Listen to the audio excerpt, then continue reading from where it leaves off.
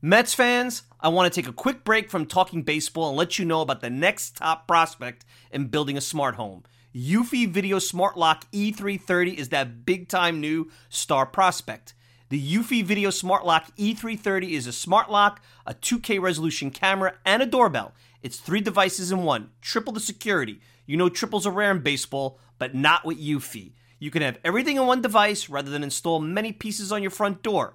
It's not just for security, but also for convenience. Just the other night, I had tons of packages in the rain. Rather than fumble for my keys, I easily entered my home. This is big since I have 4 dogs who are impatiently waiting for me at the door. No more concerns about losing keys, and you could assign passwords to your family members. Worried about when your loved ones are getting home? Eufy allows you to see them coming back home via the integrated camera.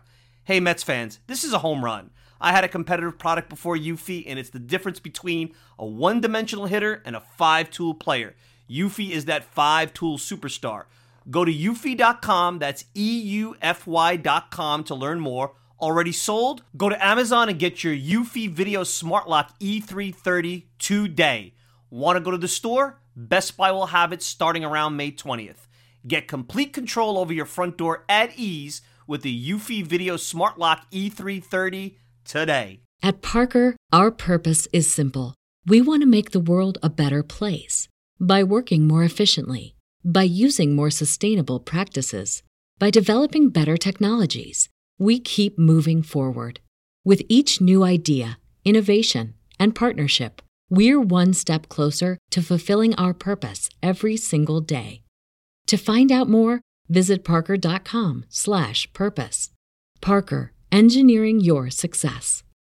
Mets are amazing, amazing, amazing, amazing. There's a fly ball hit out to left. Waiting is Jones. The Mets are the world champions. Here's the 1-2 pitch. Check him out. Seaver has 19 strikeouts. Swung on, hit on the ground toward first. Milner has the ball. It's to McGraw. It's over. The New York Mets have won the pennant. The New York Mets have won the pennant. The ground ball quickly is a fair ball. It's by Buckner. Down the third base. The Mets will win the ball game. He struck him out. Struck him out. The Mets have won the World Series. 2-1 delivery. Robin Ventura. The Mets win 4-3. There will be a game 6. And it's hit deep to left center. Andrew Jones on the run. This one has a chance. Home run. Mike Piazza. And the Mets lead 3-2. To left field. Floyd. And after running roughshod over the National League, the Mets have a title to show for it. 2006 National League East champions. Here's the payoff pitch from Familia to Fowler on the way. And it's in there. Strike 3 called. The Mets win the pennant. The New York Mets have won the National League pennant. Put it in the books. It's another edition of the Mets podcast here on this Tuesday, November the 27th, 2018. Of course, I'm your host, Mike Silva. You can check me out all the time at MetsMemorizedOnline.com. Send me a tweet at Mike Silva Media. And you can get the show on iTunes, SoundCloud, Stitcher, pretty much whatever podcasting service you desire. Welcome back, everybody. I'm throwing in another podcast short here on this Tuesday. I promise I'm working on a full show. I'm working on a guest. I'm hoping to have something and have a spot before the winter meetings. But the reason why I'm coming to you, and I wasn't planning on doing something until the weekend, but the rumor mill is churning, and it looks like post-Thanksgiving some things are starting to percolate. And there was a little bit too much smoke around the rumor that came out earlier today, or maybe late yesterday, about not so much the Mariners shopping Robinson Cano. I think everybody knows that the Mariners are looking to cut payroll. They've already traded their catcher. They traded James Paxton, Mike Zunino, and James Paxton, and it looks like maybe they're not in full-blown Miami Marlins fire sale, but they're in a fire sale nonetheless to a certain degree, and Robinson Cano falls into that. And when I initially heard that the Mets were interested, my initial reaction was yuck, really yuck, because guy was just suspended for PEDs. He's well north of 30. He's actually 35. Hadn't seen him play consistently. When you're out on the West Coast, especially when you're out in the Pacific Northwest, you might as well not even be in the United States. And from an East Coast baseball perspective, you just don't stay up. I personally don't spend a lot of time staying up to watch Seattle Mariners games. We're focused on the National League. We're focused on the National League East. We're focused on the Mets. So you kind of lose connection. Even if you play fantasy baseball or try to keep up with the league, you lose contact with really what's going on sometimes. But you're not connected to it like you are with your National League East players and your National League players. So my first reaction was yuck. And I figured it was another speculative type of hot stove rumor. Now, Andy Martino, who's been reporting a lot of the Noah Syndergaard trade interest, and really what it is, it's not that the Mets are aggressively shopping Syndergaard, they're just putting him out there and saying, what can we get, has been reporting now on the Cano situation. And it seems like his reports indicate that the Mets are aggressively exploring it. Now, what's important to know with all these rumors, and it's been a big part of the reporting so far this year, and I don't know if it's a mindset change in the rumor mill or how these reporters want to cover themselves, but they're adding from information that they're sourced about what the Mets or the Mariners may be looking to do, they're adding what may be a little bit of their own opinion into that. So it's hard to say what the rumor has been and what I'm about to talk about, how real it is, other than there may be some smoke, or as John Heyman of FanCred said, there's smoke but not fire.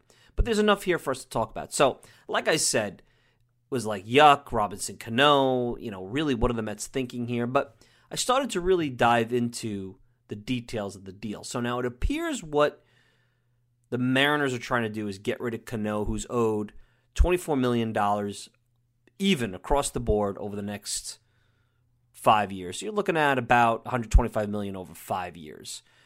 They're looking potentially to attach a younger player, and some of the names that have come up are, the closer Edwin Diaz, which would be a huge coup for the Mets, a really top-notch, maybe the best closer in baseball right now. Marco Gonzalez, a starting pitcher, mid-20s. Not as excited about him, but he's someone who can fill out the back half of the rotation. Potentially left-hander, has some potential. And then an outfielder, Mitch Haniger, which, believe it or not, the Mets actually drafted out of high school in 2009. He didn't sign.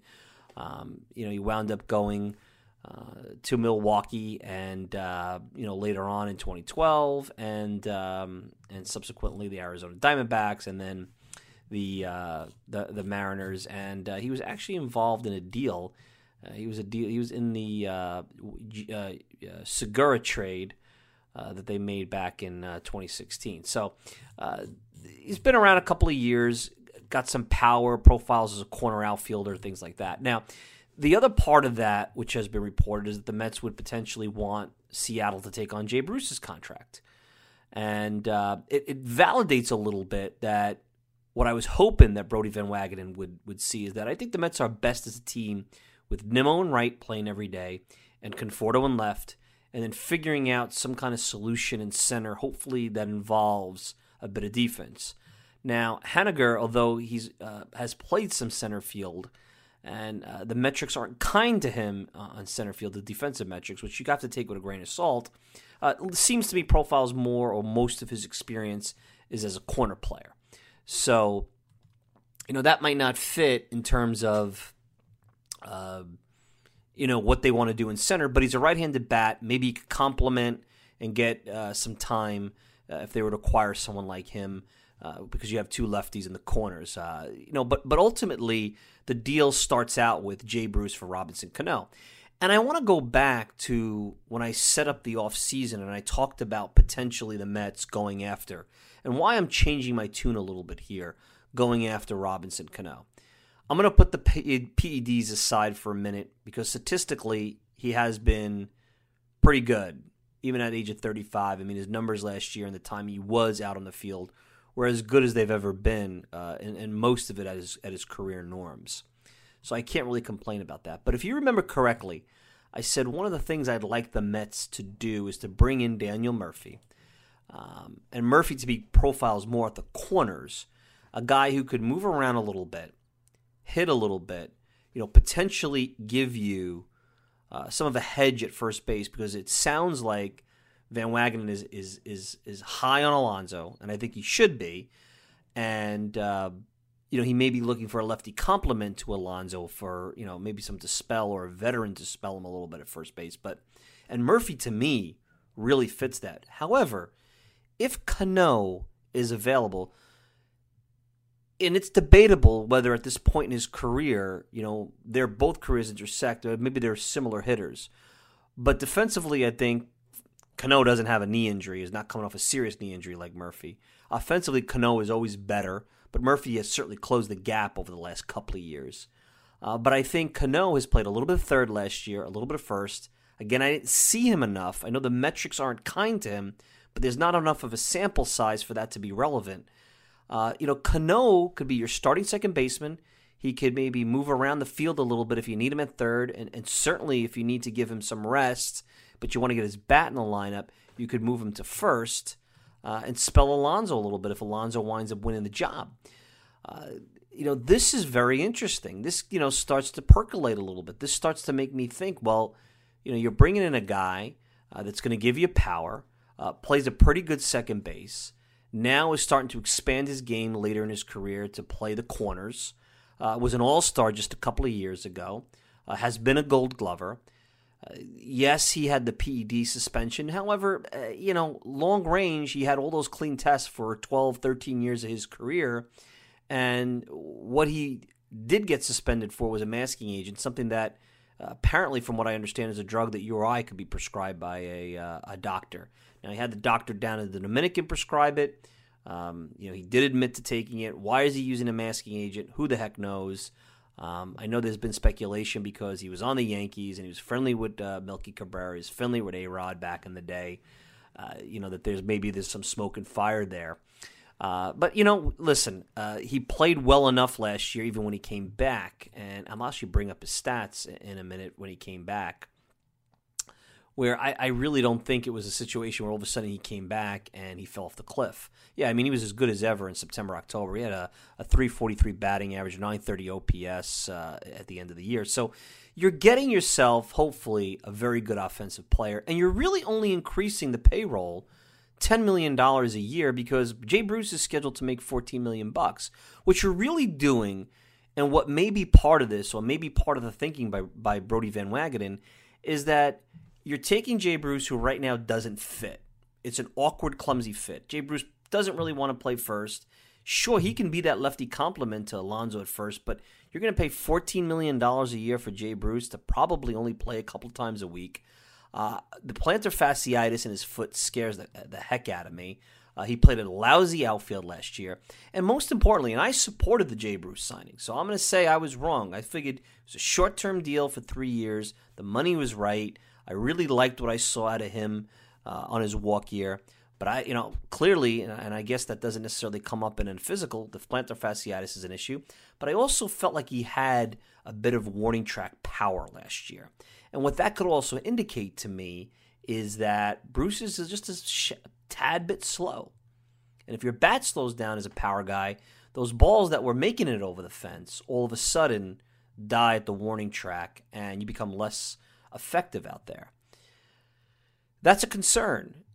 As far as I know, that's not an issue with Robinson Cano. Now, I know what everyone's saying. Well, the Mets need to go out. They need to go out and get Machado. This is not the big move. This is not the big player. I've heard some people call into talk radio and compare it to Mo Vaughn. Guys, slow down. I know you got a lot of PTSD on this whole, Mets bringing in older players. And I certainly, my first reaction was that. But there's nothing in his game statistically over the course of the last few years. And he didn't have a great 2016, but it wasn't bad. That tells me this guy can't play. And he's playing second base. Now, there is a concern at 35. How much of a step is he going to lose playing second base? But, overall, Van Wagenen has represented him along with Rock Nation. He was one of the guys that helped get him that big contract with Seattle. He probably knows him really well. I have faith that he's going out there and he's doing due diligence.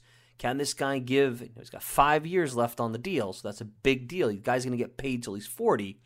But at some point, if he's athletic enough, does he get a first baseman's mitt and he's able to play the corners and get out of the middle infield and still contribute later in his career? and how much post-Bruce. And that's the real key. Because right now, you could probably get Seattle to work something out, or Seattle might say, hey, part of this deal, if we're going to give you Diaz, who would be the real coup of the deal, is you got to take on a little extra payroll for us because we need to save some money in the next couple of years, and Bruce allows us to do that. But what about after Bruce is supposed to free agent? You don't want the Mets to pick up the whole $24 million. That's where all of a sudden, in the later part of his career, you're not paying, because Robbie Cano's probably not going to be a full-time player in 3 or 4 years. If he is, God bless him. You're not paying $25 million. You tell the Mariners to pick up 50% of it, or a little bit more of that, or maybe you do some kind of sliding scale. Having an agent as a GM helps a lot, because I'm sure that's something he's going to be able to negotiate and figure out. And hopefully, I think one of the reasons why they hired him was because he's going to be able to manage the payroll and not put the Mets in a bad situation 2, 3, 4, 5 years down the road. You don't want to make yourself forget about tomorrow. You want to be responsible so that you have flexibility, because you don't know what the team's needs are or where they're going to be in 3, 4, 5 years. And something like this could hamstring them. But to me, there's really not a lot of negatives when you're talking about swapping a Bruce for a Cano. I think as much as there's still a risk because of Cano's age, and the only other part of that risk is Cano to me has always come across as a sleepy player. And I don't know if that's what I want the Mets to incorporate, because one of the things I want them to do is have energy and have grinders, and McNeil really showed that. You have Nimmo, who has a lot of energy. Alonso seems to have a really great attitude. You want to continue to incorporate players in here that are high energy, professional. Go out there and really put everything out there and a focus and a determination every day. Mickey Callaway's talked about culture. I'm guessing that they've put their due diligence on there. And look, this is a guy who played a long time for the Yankees. And the Yankees punted on signing him after 2013 because that was a big contract. And I think the Yankees, after A-Rod, especially because that's in the midst of all the A-Rod steroid nonsense, they were like, I'm going to give another guy into his 40s a contract and be stuck paying this tab towards the back end of this, which is essentially what's happening to Seattle. And the Mets could be the beneficiary because you don't want to pay a guy with 38, 39, 40, 24, $25 million. Mets aren't going to have to if the Mariners are going to pay a big portion of that.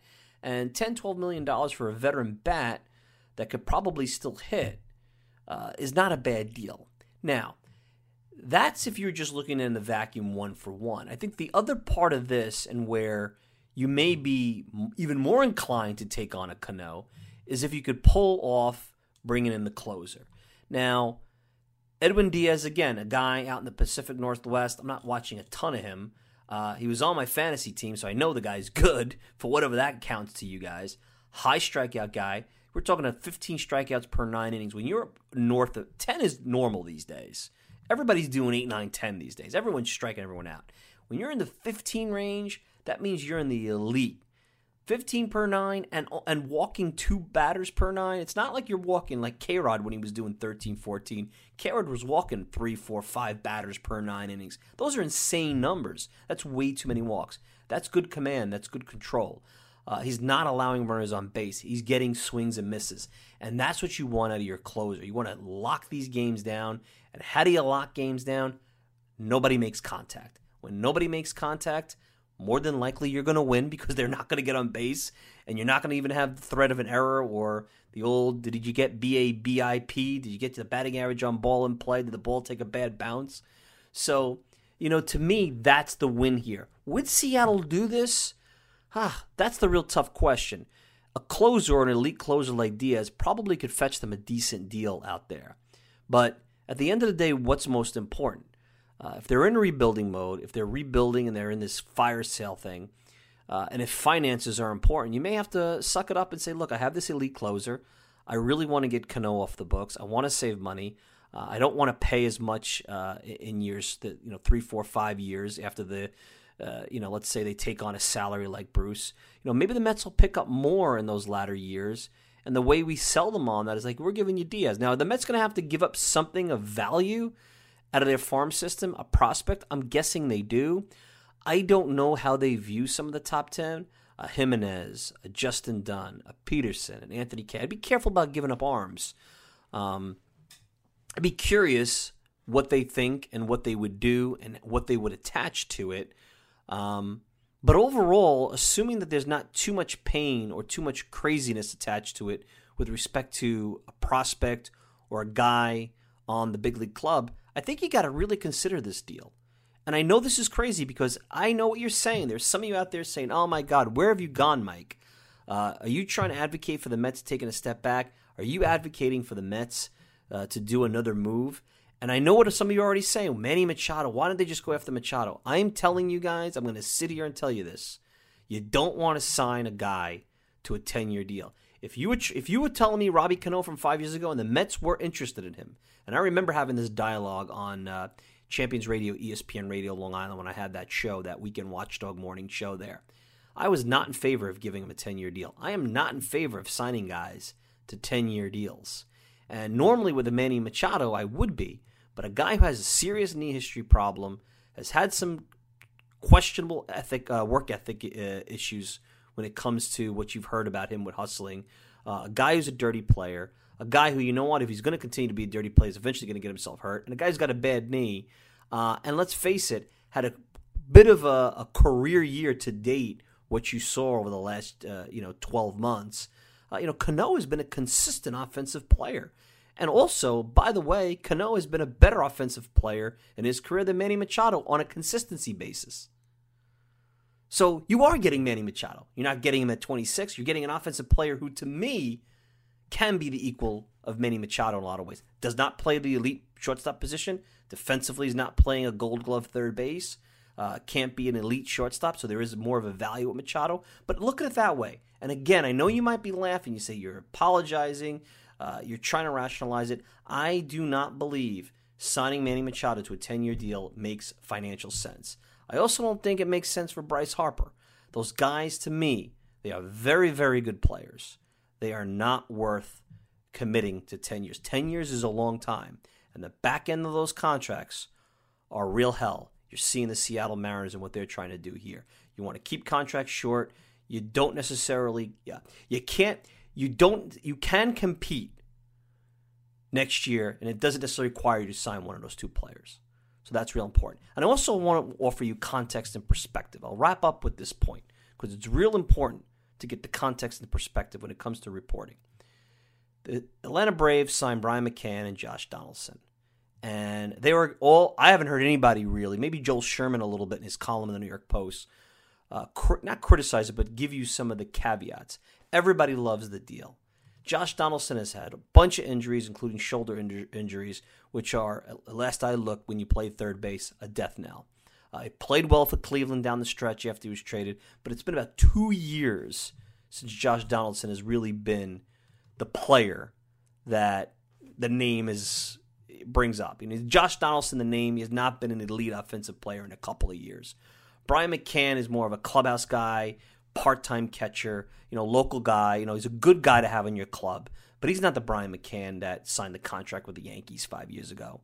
He's not that guy. Those are good component pieces. Now, Donaldson could be more than that, but at his age, there's no guarantee. If the Mets made that move, believe me, there'd be a lot of skepticism. Well, look at the Mets. They're signing these old players, and what makes them think that Donaldson, even though he had a nice little run there with Cleveland, will be, back to the old Donaldson. They're signing a guy past his prime. But the Braves do it, and it's great.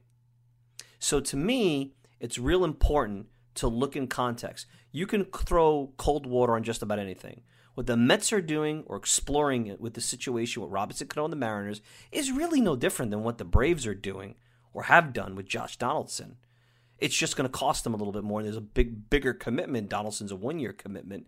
But perhaps there's a way you can bridge the gap, make it where if you do still get an Edwin Diaz, still get something of value, you don't have to be irresponsible financially in the back half or the last 3, 4, years 3, 4, 5 on the Cano contract. So at the beginning I said, yuck to Robbie Cano. Do not Robbie Cano. I go think about, oh my God, John Sterling came to my mind with Robbie Cano, what do you know? Don't do Robbie Cano. Don't bring Robbie Cano to Flushing. Upon further review, as more I look at it, seeing some of the names that Seattle might be willing to attach, especially the fact they're willing to give a closer, an elite closer, it's something I think you definitely need to consider. Consider it seriously. And I'm looking forward to, as the next few days and weeks into the winter meetings transpire, what could happen. Because I'm a lot more excited about potentially acquiring a Robbie Cano and improving the offense than I am about anything I hear about what teams are willing or not willing to do when it comes to trading Noah Syndergaard. Not, as I said in the last podcast, I'm not as pumped about that. And I will continue to say the Mets should not trade any of their starting pitching. And that includes if it needs to be part of making this deal happen, because then it changes the whole complexity or the whole appetite I have for this kind of situation. But right now, that doesn't seem to be the case based on the reports that are out there. Hey, that'll be it. Wanted to jump in, give my 2 cents on the Robbie Cano rumors. Hope you enjoyed this Talking Mets short.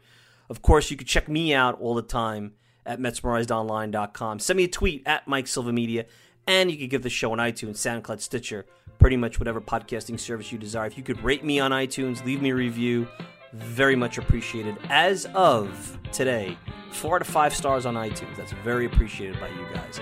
I'm glad you enjoyed the show. I'm your host, Mike Silva, and enjoy the rest of your week. I'll be back with another Talking Mets podcast over the weekend. Talk to you soon, everyone. Meet the Mets, head for the park and greet the Mets. Hot dogs, green grass, all out of shade. Guaranteed to have a heck of a day because those Mets are really rocking that ball, hitting those home runs over the wall. New Jersey, Brooklyn, Queens are counting down. Let's go Mets, that's the cheer all over New York town. Meet the Mets, meet the Mets, meet the Mets. Meet the Mets, meet the Mets. Head for the park and greet the Mets. Hot dogs, green grass, all out of shade. Guaranteed to have a heck of a day because those Mets are really rocking the ball, hitting those home runs over the wall. Go Mets, New Jersey, Brooklyn, Queens are counting down. Let's go Mets, that's the cheer all over New York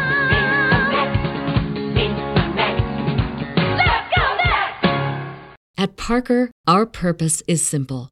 We want to make the world a better place by working more efficiently, by using more sustainable practices, by developing better technologies. We keep moving forward.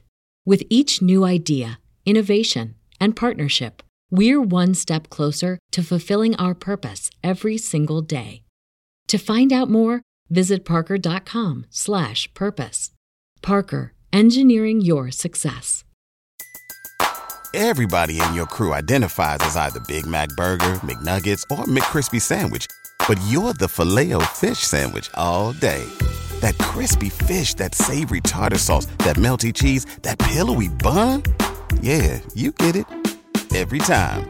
And if you love the Filet-O-Fish, right now you can catch 2 of the classics you love for just $6. Limited time only. Price and participation may vary. Cannot be combined with any other offer. Single item at regular price. Ba-da-ba-ba-ba.